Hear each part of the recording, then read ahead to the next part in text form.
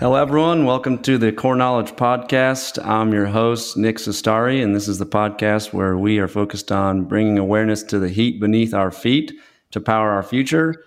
And I'm extremely excited about today's episode because we have an awesome guest with us. And I'm so excited to introduce Steve Crace to you guys. And he is the CEO of Jefe Energy Technology.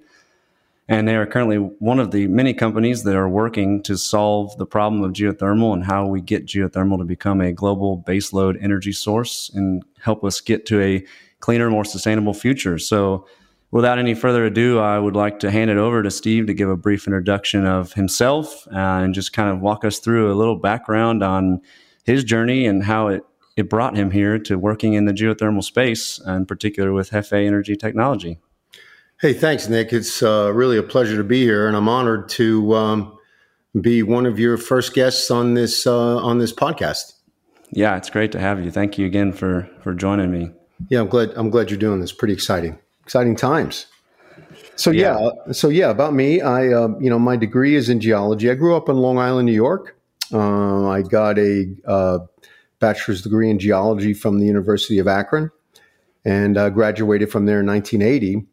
And I think, I mentioned the first time we spoke, I talked to you about, growing up in the 70s in New York, and I think in most areas of the country, that was a time when, right in the middle of the Arab oil embargo. And so, I got involved in geology with the idea that somehow I was going to make a contribution towards bringing the country to energy independence. So I think a lot of people that got started in the industry at that time kind of had the same thing in mind, and I think it's been an interesting journey. We from graduating in 1980, I started out mud logging in the Gulf of Mexico. Then I went to work for Chevron Geoscience, where I was processing well logs for Saudi, what is now Saudi Aramco oil fields. And then I got an opportunity to work at the Superior Oil Company as a petrophysicist, and I stayed there until Mobil acquired us in 1984. And since 1984, I've been working on developing downhole technology. I went to work for Teleco Oilfield Services, which at the time was trying to develop the first logging while drilling systems. And I spent 8 years at Teleco in various positions, including the latest of which was Director of Engineering. And then carried on with the Baker Hughes acquisition of Teleco. Spent 4 years at Baker Hughes, also developing logging while drilling technology. And did the same thing, and I left there and went to Halliburton for a couple of years. Spent a couple of years working on the same thing, and then decided to put my money where my mouth was. And, I think at a certain time you get, but a lot of people get frustrated working for other companies, and I just decided that it was time to do something else. So in the late 90s, I went off and just started consulting and did a few startups. And the latest of which was Navigate Energy Services, which we sold to Nabors about 9 years ago. And then since then, I've been working on this geothermal startup. Yeah, that's awesome. So that was a long-winded tale. Yeah, no, that's great. I think that's one of the things that is great about geothermal, in my opinion, or one of the things I want to focus on is that there is a lot of crossover in geothermal from the oil and gas, space. And so that's one thing, from what you mentioned, I'd love to just bring that out a little bit more and touch on. You said you were developing, logging while drilling technologies. So we'll piggyback off that, and what about that specific space is, inspired you to do what you guys are doing at Jefe Energy, and how you think that's going to help advance the geothermal space. Right. So, so like one of the things is that is very important to me to remember is that what I've seen in my 40-year career is that what's impossible today becomes a requirement almost tomorrow, right? It's never actually tomorrow, but when you look back on it, it happens essentially overnight. And I'll go back to my story at Superior Oil.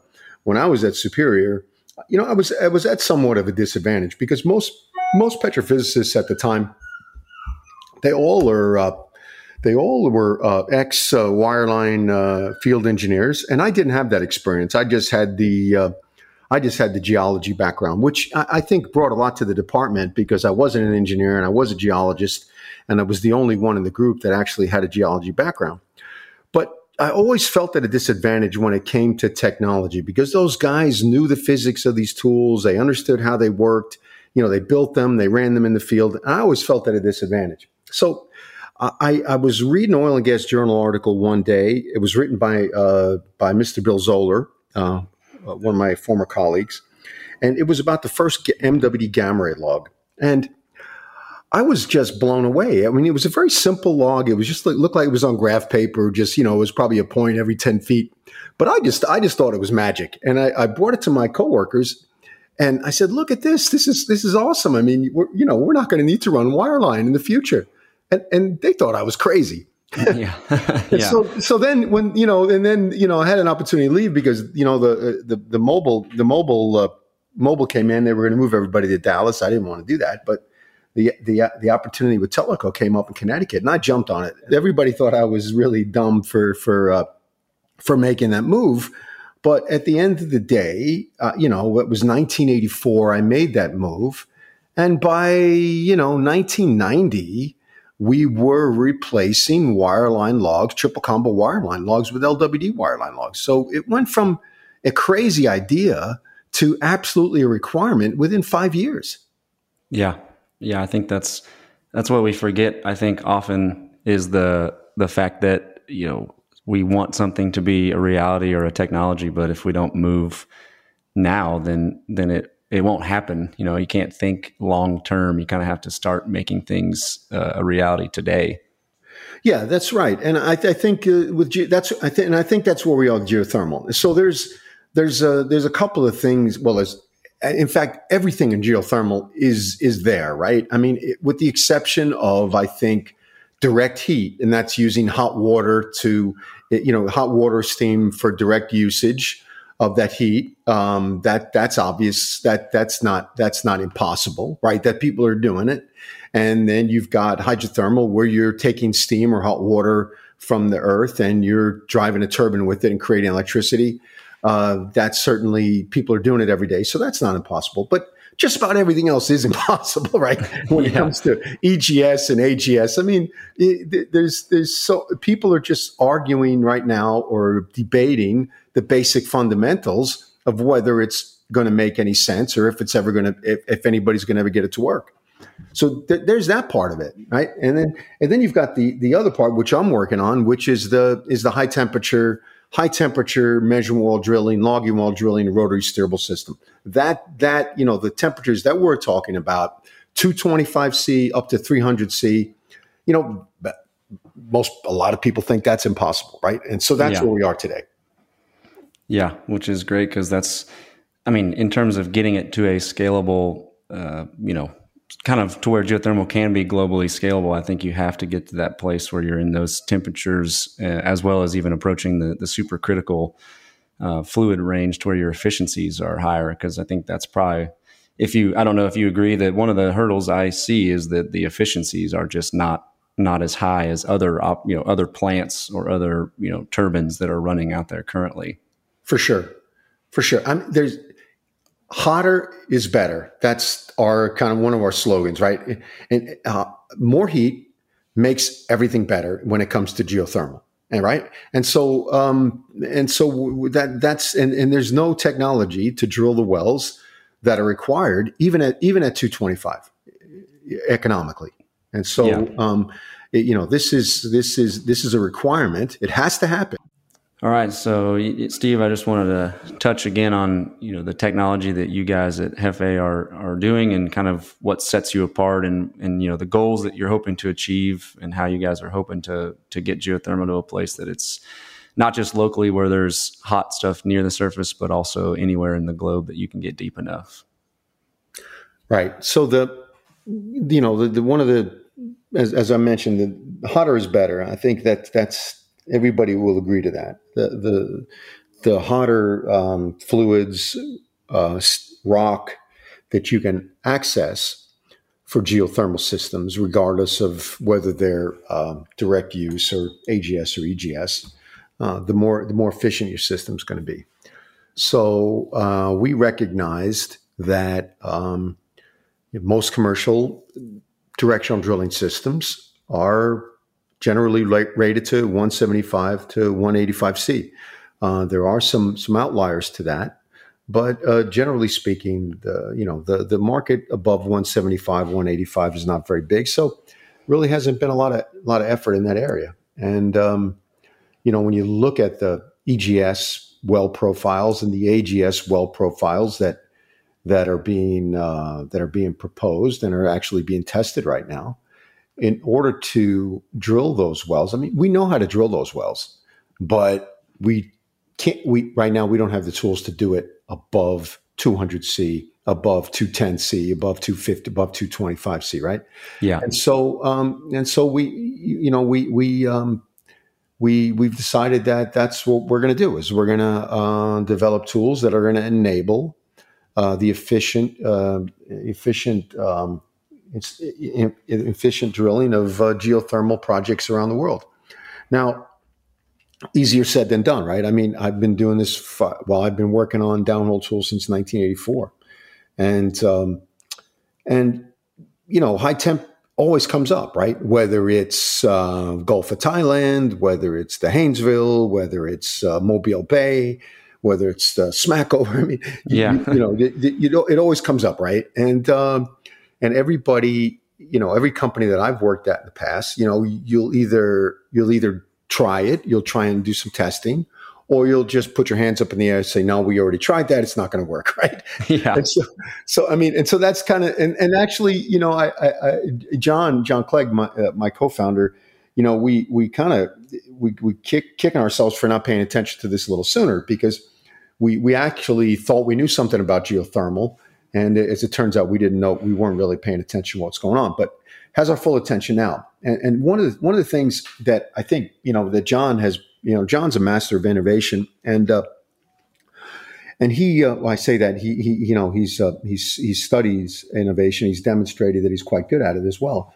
But, one of the things that he's brought up recently is that, the timing has to be right, and in the past, the timing for high temp electronics for drilling, probably just wasn't right. But right now we have a few things working for us. You've got, of course, this big geothermal push, but you've also got the push by NASA to go to other planets and put rovers on the surface where it's 500 degrees Celsius. Yeah. And so, where in the past,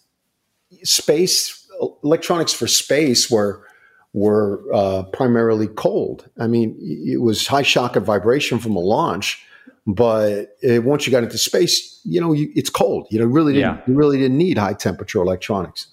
So that's what's changed. So there's a lot of things that we have going for us right now in terms of different components and different technologies that we can pick up and we can apply to this. Yeah, no, that's great. I really like that. It's, that's something that I think is really big to focus on, is that, we're piggybacking off learnings that have been in oil and gas for many years, right? Like you said, there was things that people thought were impossible that here we are today. LWD and MWD are almost kind of taken for granted. They are there. Sometimes we even have them and don't use them. It's how much they're on wells that we drill. And same with the concept that you could drill 3 miles laterally. No one thought that was possible 10 years ago. If you would have told someone that, they would have looked at you like you were crazy. So I think it's great to hear that you guys are pushing the limits on that, but also using your learnings from, your career in oil and gas to basically help advance geothermal. And not only that, like you said, there's way more avenues that this is going to lead into. And so I think kind of on that is, at least in my opinion, it seems like the public, focuses a lot on wind and solar. They get most of the press. They get most of the what seems to be the forecast when you look at the energy outlooks, they along with natural gas and kind of, geothermal's in there, but it almost holds flat. So I guess in your opinion, or just gather your thoughts on that, what do we have to do as a community, energy community, but also a geothermal community, to really get the narrative out there, but also just share what geothermal really is and how many things it can do for us besides just pure electricity generation? Right. Well, I think for sure solar and wind are in the lead for sure, unless we do something different in the geothermal space. That's going to continue to be the case. I mean, we're behind, and right now in my mind, there's a sense of urgency. Solar and wind are only going to get cheaper. Yeah.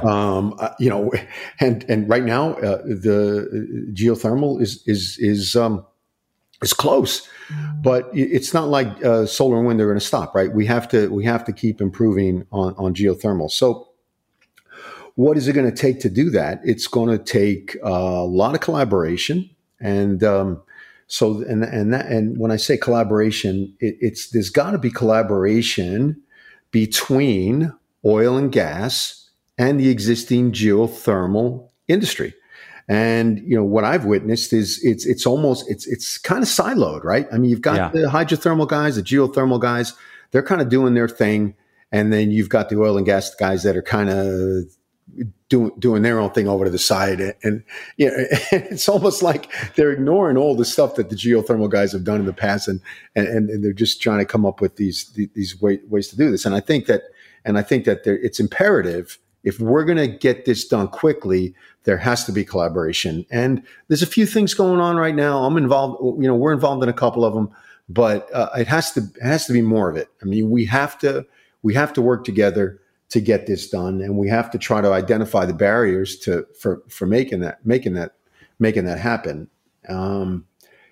And some of it is some of it's fine investment, right? There needs to be more money coming into it. We've seen a lot more come in the last 12 months, but some of it is also political when it comes to subsidies, when it comes to the grid and utilities. It's not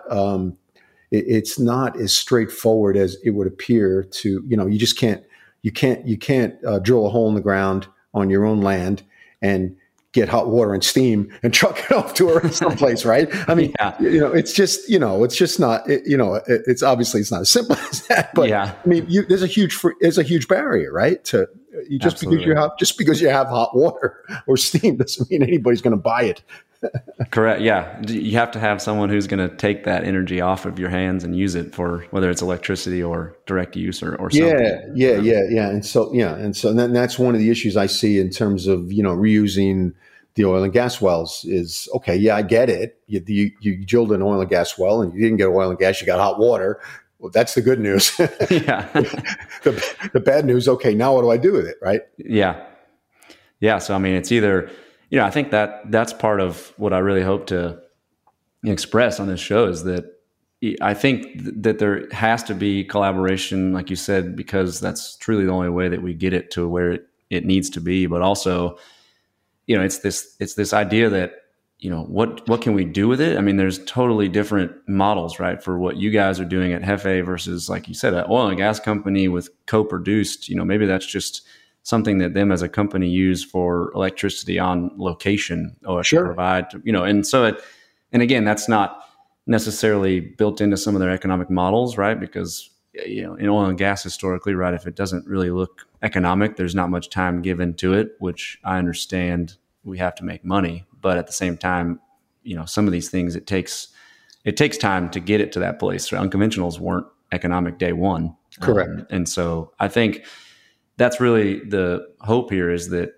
geothermal goes beyond just, hey, we're trying to replace fossil fuels, because that's not really what the goal is, to just take over something. The goal here is to lean on all of the energy sources that we have and become more sustainable, as well as, use it to our advantage in the fact that it can be accessed anywhere, really, once we get to a certain technology, space.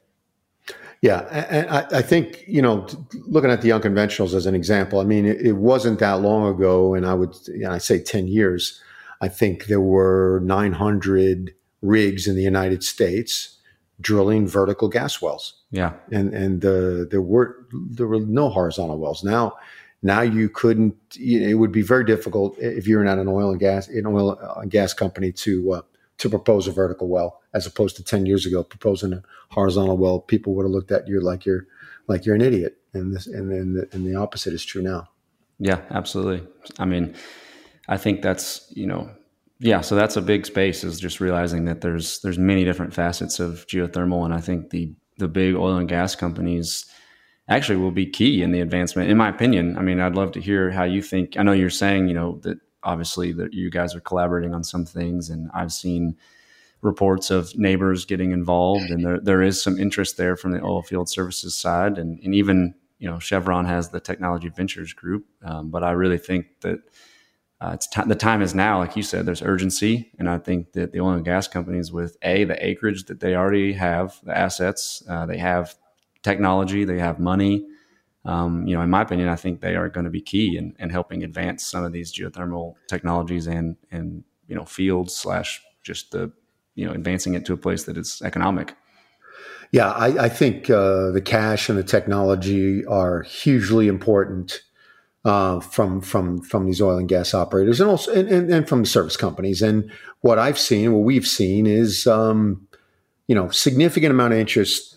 Well, I take that back. Not a significant amount of interest, but there's certainly interest, I would say, from every company that has any involvement in the energy industry, and specifically in oil and gas. So, we've spoken to quite a few people here in our efforts to raise money, and it's not difficult to get an audience. Everybody's very interested in hearing what we have to say, because out of all the renewables, this is like a complete. You can just like move over to a new location, right? Yeah. It's not like solar and wind, right? I mean, although all the oil and gas companies, historically oil and gas companies, are looking at solar and wind, and I think that's why you look at Nabors and H&P and some drilling contractors also looking at geothermal, because this is an obvious easy transition, or easier transition than trying to convert yourself into a wind company from an oil and gas operator, right? Absolutely. An oil and gas driller, right? Yeah. It just makes sense. So, and the skills, I mean, from an employment standpoint, I mean, it's not insignificant.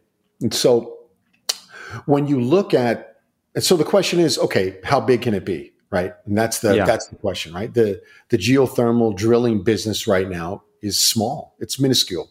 But if you look at the amount of energy that's required around the world, the incremental demand for energy is supposedly or is projected to come all from renewables.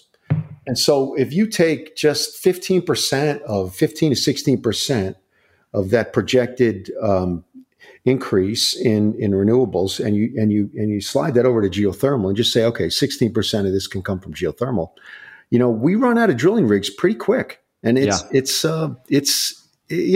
sounds crazy, but you're out of drilling rigs certainly within 6 to 10 years. That's the time frame. Yeah, and I think that's what the potential is there also. So I think it's exposing that to the workforce that's out there, just because of where oil and gas is, and there's a lot of people that are out there from oil and gas that are either still looking for jobs again, or just looking for something that they can contribute to this sustainable net zero goals. And I think geothermal has the necessary, it needs engineers, it needs geophysicists, petrophysicists, geologists, it needs, project planning and field services. All basically, like you said, it's almost a complete transfer. You're just now talking about heat instead of oil and gas. And so I think that's huge, because the potential is there to hire a lot of these people from oil and gas and create more job opportunities in this space. And, I love that. I mean, obviously coming from oil and gas, you as well, I think it's a great thing to see that there is a avenue for that transition to happen with the skills and the skill force that we have. Yeah, and the opportunity is huge. It's real, in my opinion, but we have to get after it, right? And that's what Obviously, we've jumped in with both feet, and we're gonna be ready. We anticipate being commercial in about 24 months, and we will be ready. And hopefully there'll be plenty of projects for us to apply our technology to.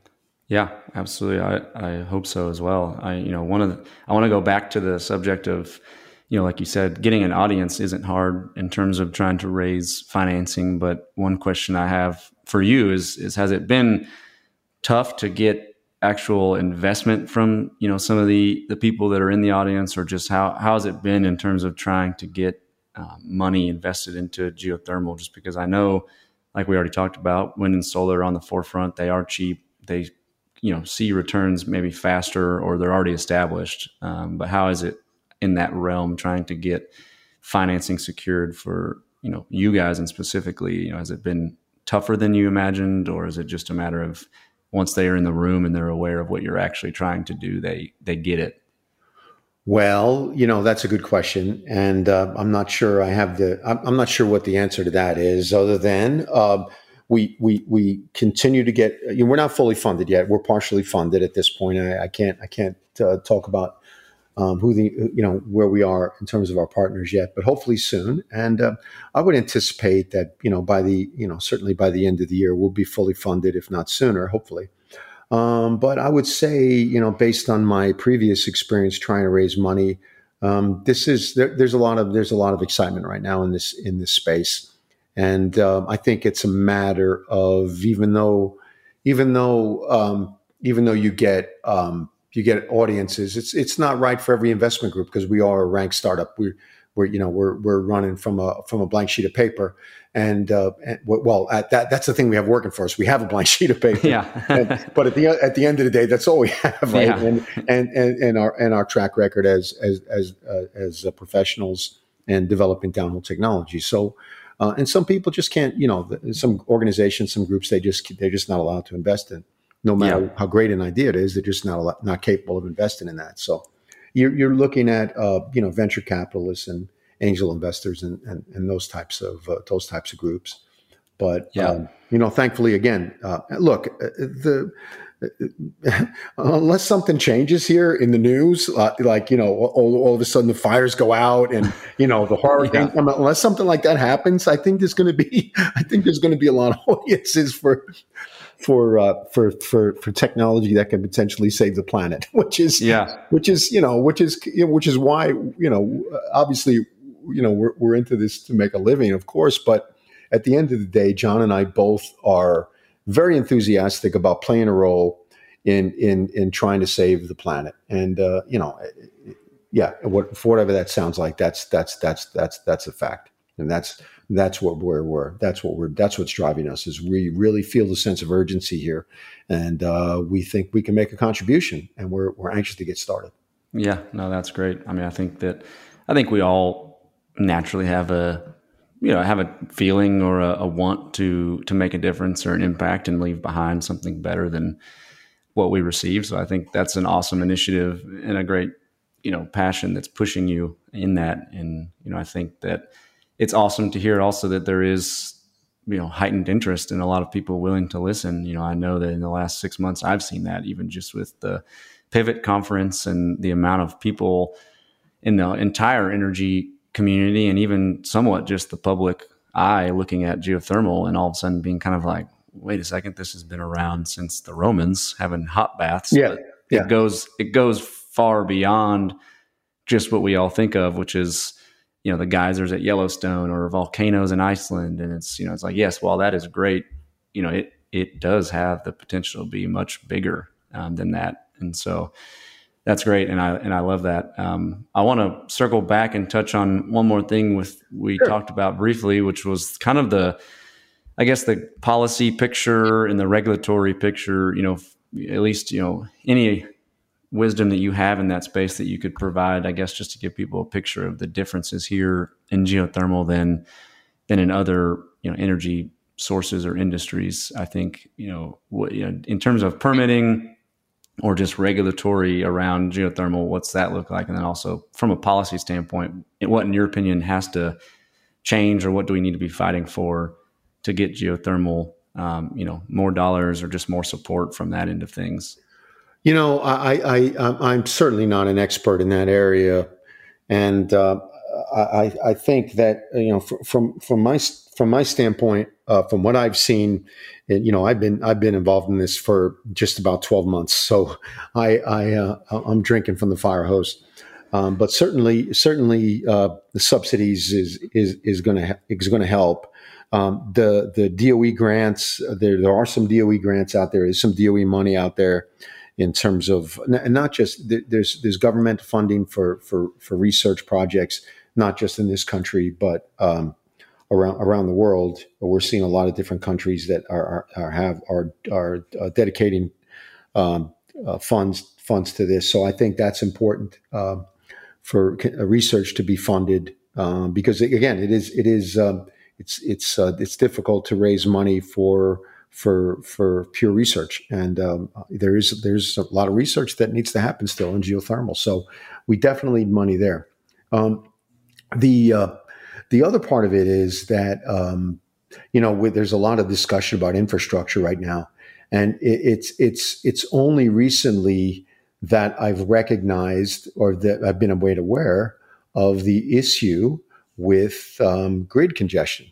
And it's it's not every place in the United States where you can just put up a power plant and hook up to the utility grid and just like pump all your electricity onto the grid, right? And so there's an issue there. I know enough to be dangerous about it.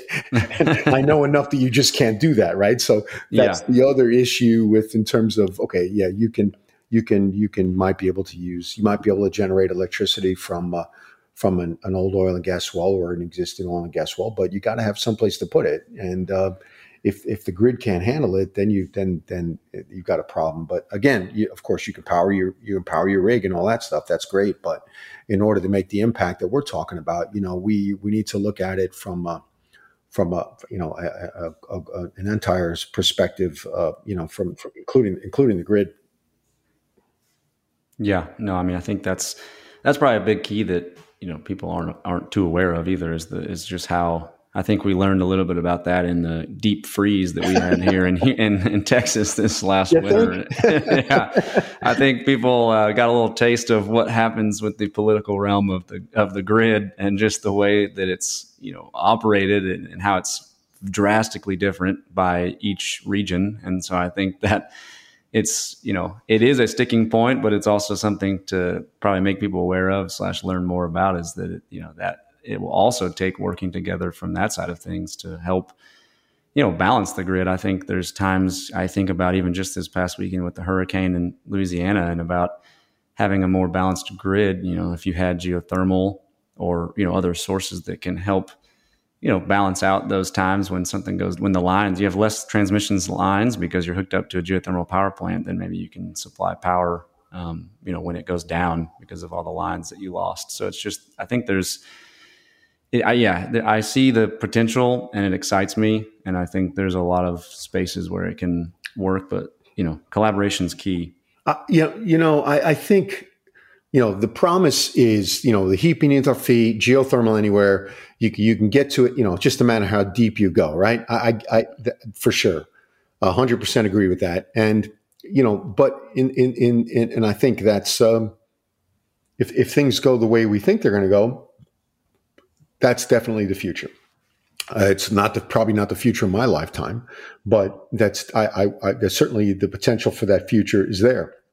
In the meantime, I think we've got to get focused in on some of these areas where you've got heat that's not too deep, and you've got the grid, and you've got infrastructure, and you've got a political situation that's or a state or local governments that are going to help you accomplish that. I think if we can get focused on some of those kinds of projects and start to get some base hits, and not that people aren't getting base hits right now, but I'd really like to see. I mean, like what Sage is doing is fantastic. Sage just made an announcement. Powering the military bases. Man, that's just awesome, right? And so the military bases got total control over their grid, hopefully, and they want to have total control over it, right? So I think that that's the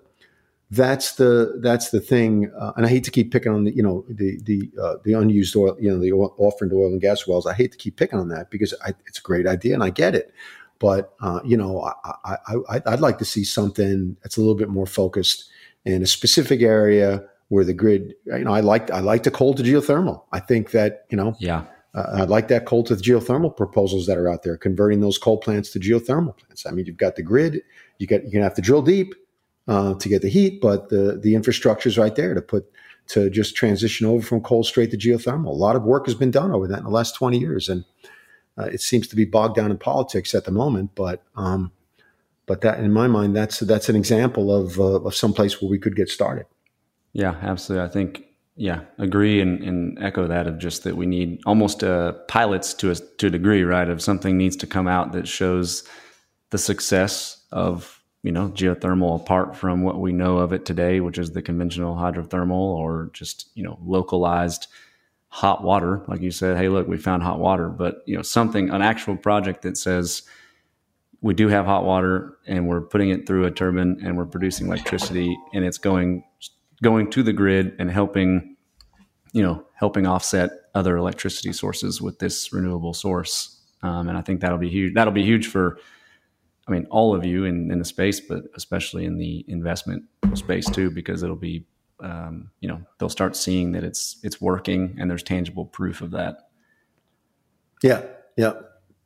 Agreed. And, it's great because the footprint, of geothermal is relatively small compared to some of these other energy sources as well, which I don't think many people probably know is that it's a much smaller surface footprint than a solar, farm or a wind farm in terms of, what you have to do on the land side. Yeah, I'm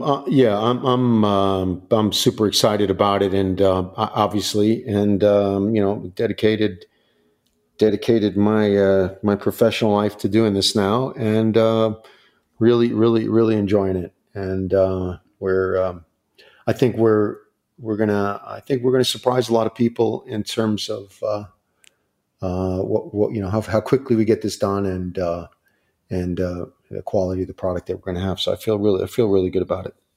Yeah, that's great. Well, last thing, touch on just kind of you guys at Hefe Energy and kind of want to hear, and we've touched briefly, but want to just kind of hear, what are your goals for, let's say, the near term, which I kind of already heard your near term, but then the long-term goals of what you'd like to see, you guys accomplish and what boundaries you'd like to see you guys break or push in terms of geothermal space.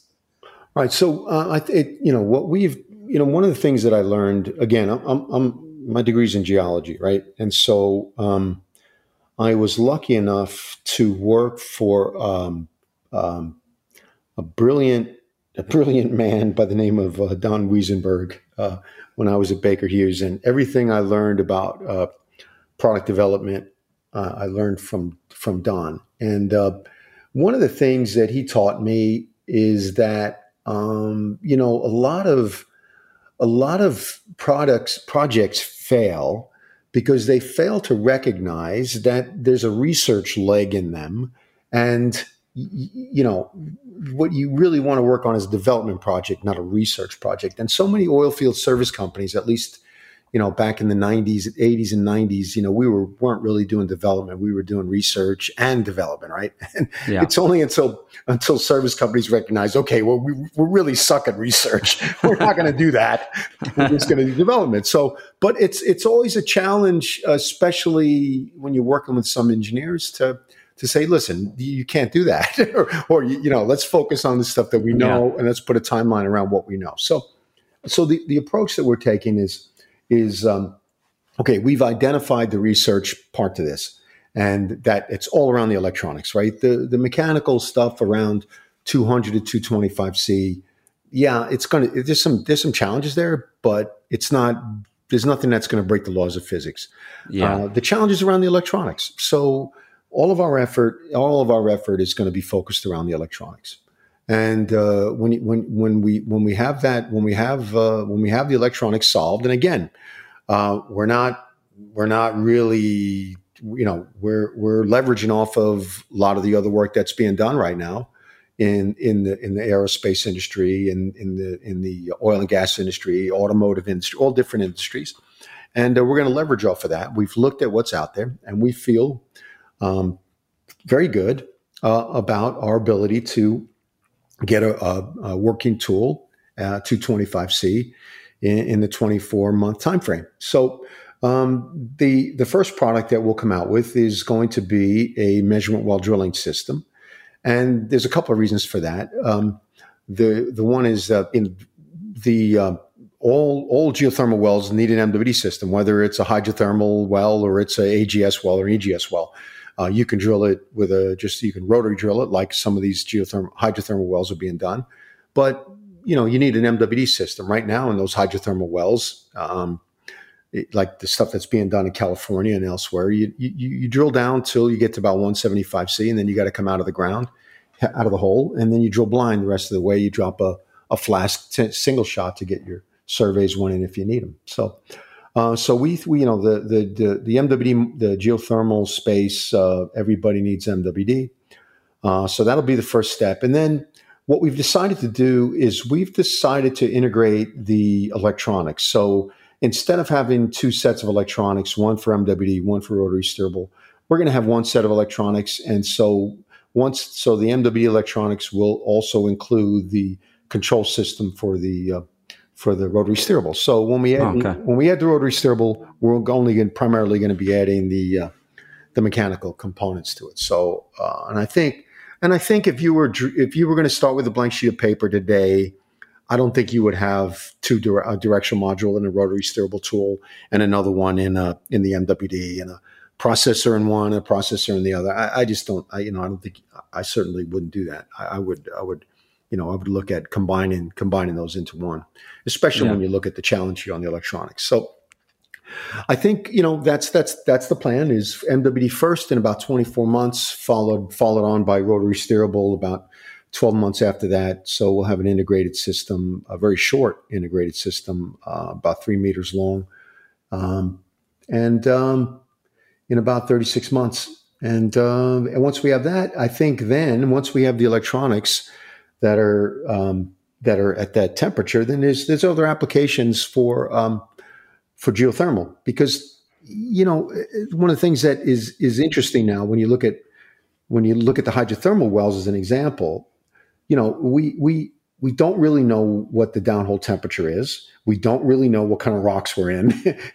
We don't know whether there's any. We don't know if there's fractures. We don't know if there's. We don't know anything what's going on at the bottom of the hole, because it's very expensive to run a wireline system that's cooled down to TD, and there certainly isn't any LWD or MWD technology to get you that information. So, and when it comes to monitoring these reservoirs, when you're talking about EGS, when you're injecting in one and producing out of another, or an AGS system, we believe that you're going to need some electronics and sensors that these wells are going to have to be instrumented. And we believe that if we can get these electronics commercialized, then we'll have some other opportunities outside of the directional drilling side of things. So the entire focus here is electronics. Yeah, which is great, because I think that's a huge piece. I mean, there's needs for where you guys are at, and then pressure gauges or all kinds of other things that we've gotten accustomed to putting down hole in oil and gas. But like you said, that the electronics aren't rated for the temperatures that you'll be seeing.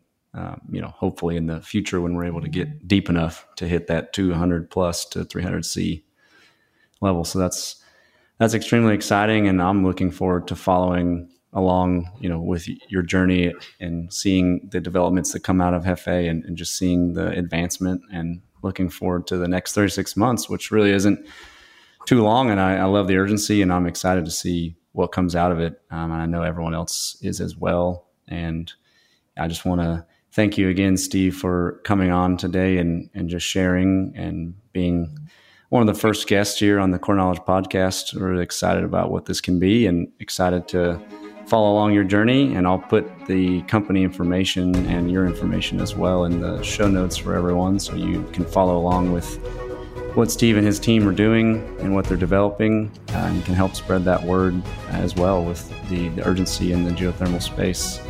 But thank you, Steve. Thanks, Nick. I really enjoyed it. Awesome. Well, we'll be talking again soon, I hope. So Absolutely. Take care. Bye now. Bye for now.